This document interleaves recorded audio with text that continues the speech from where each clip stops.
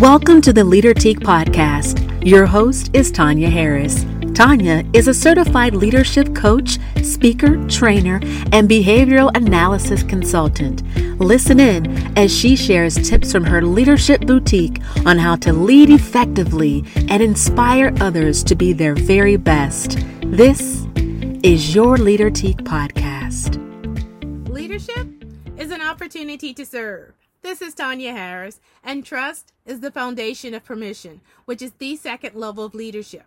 If you have integrity amongst people, you earn and develop their trust. And trust has a lot to do with truly listening to others, listening to their perspectives, their feedback, their suggestions, and their interests.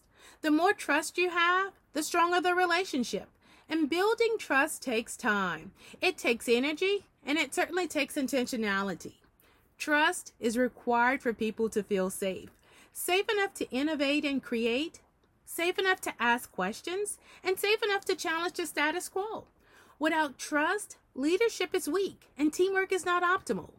Trust creates value, and all great leaders add value. Value to their people, value to situations, and value to outcomes.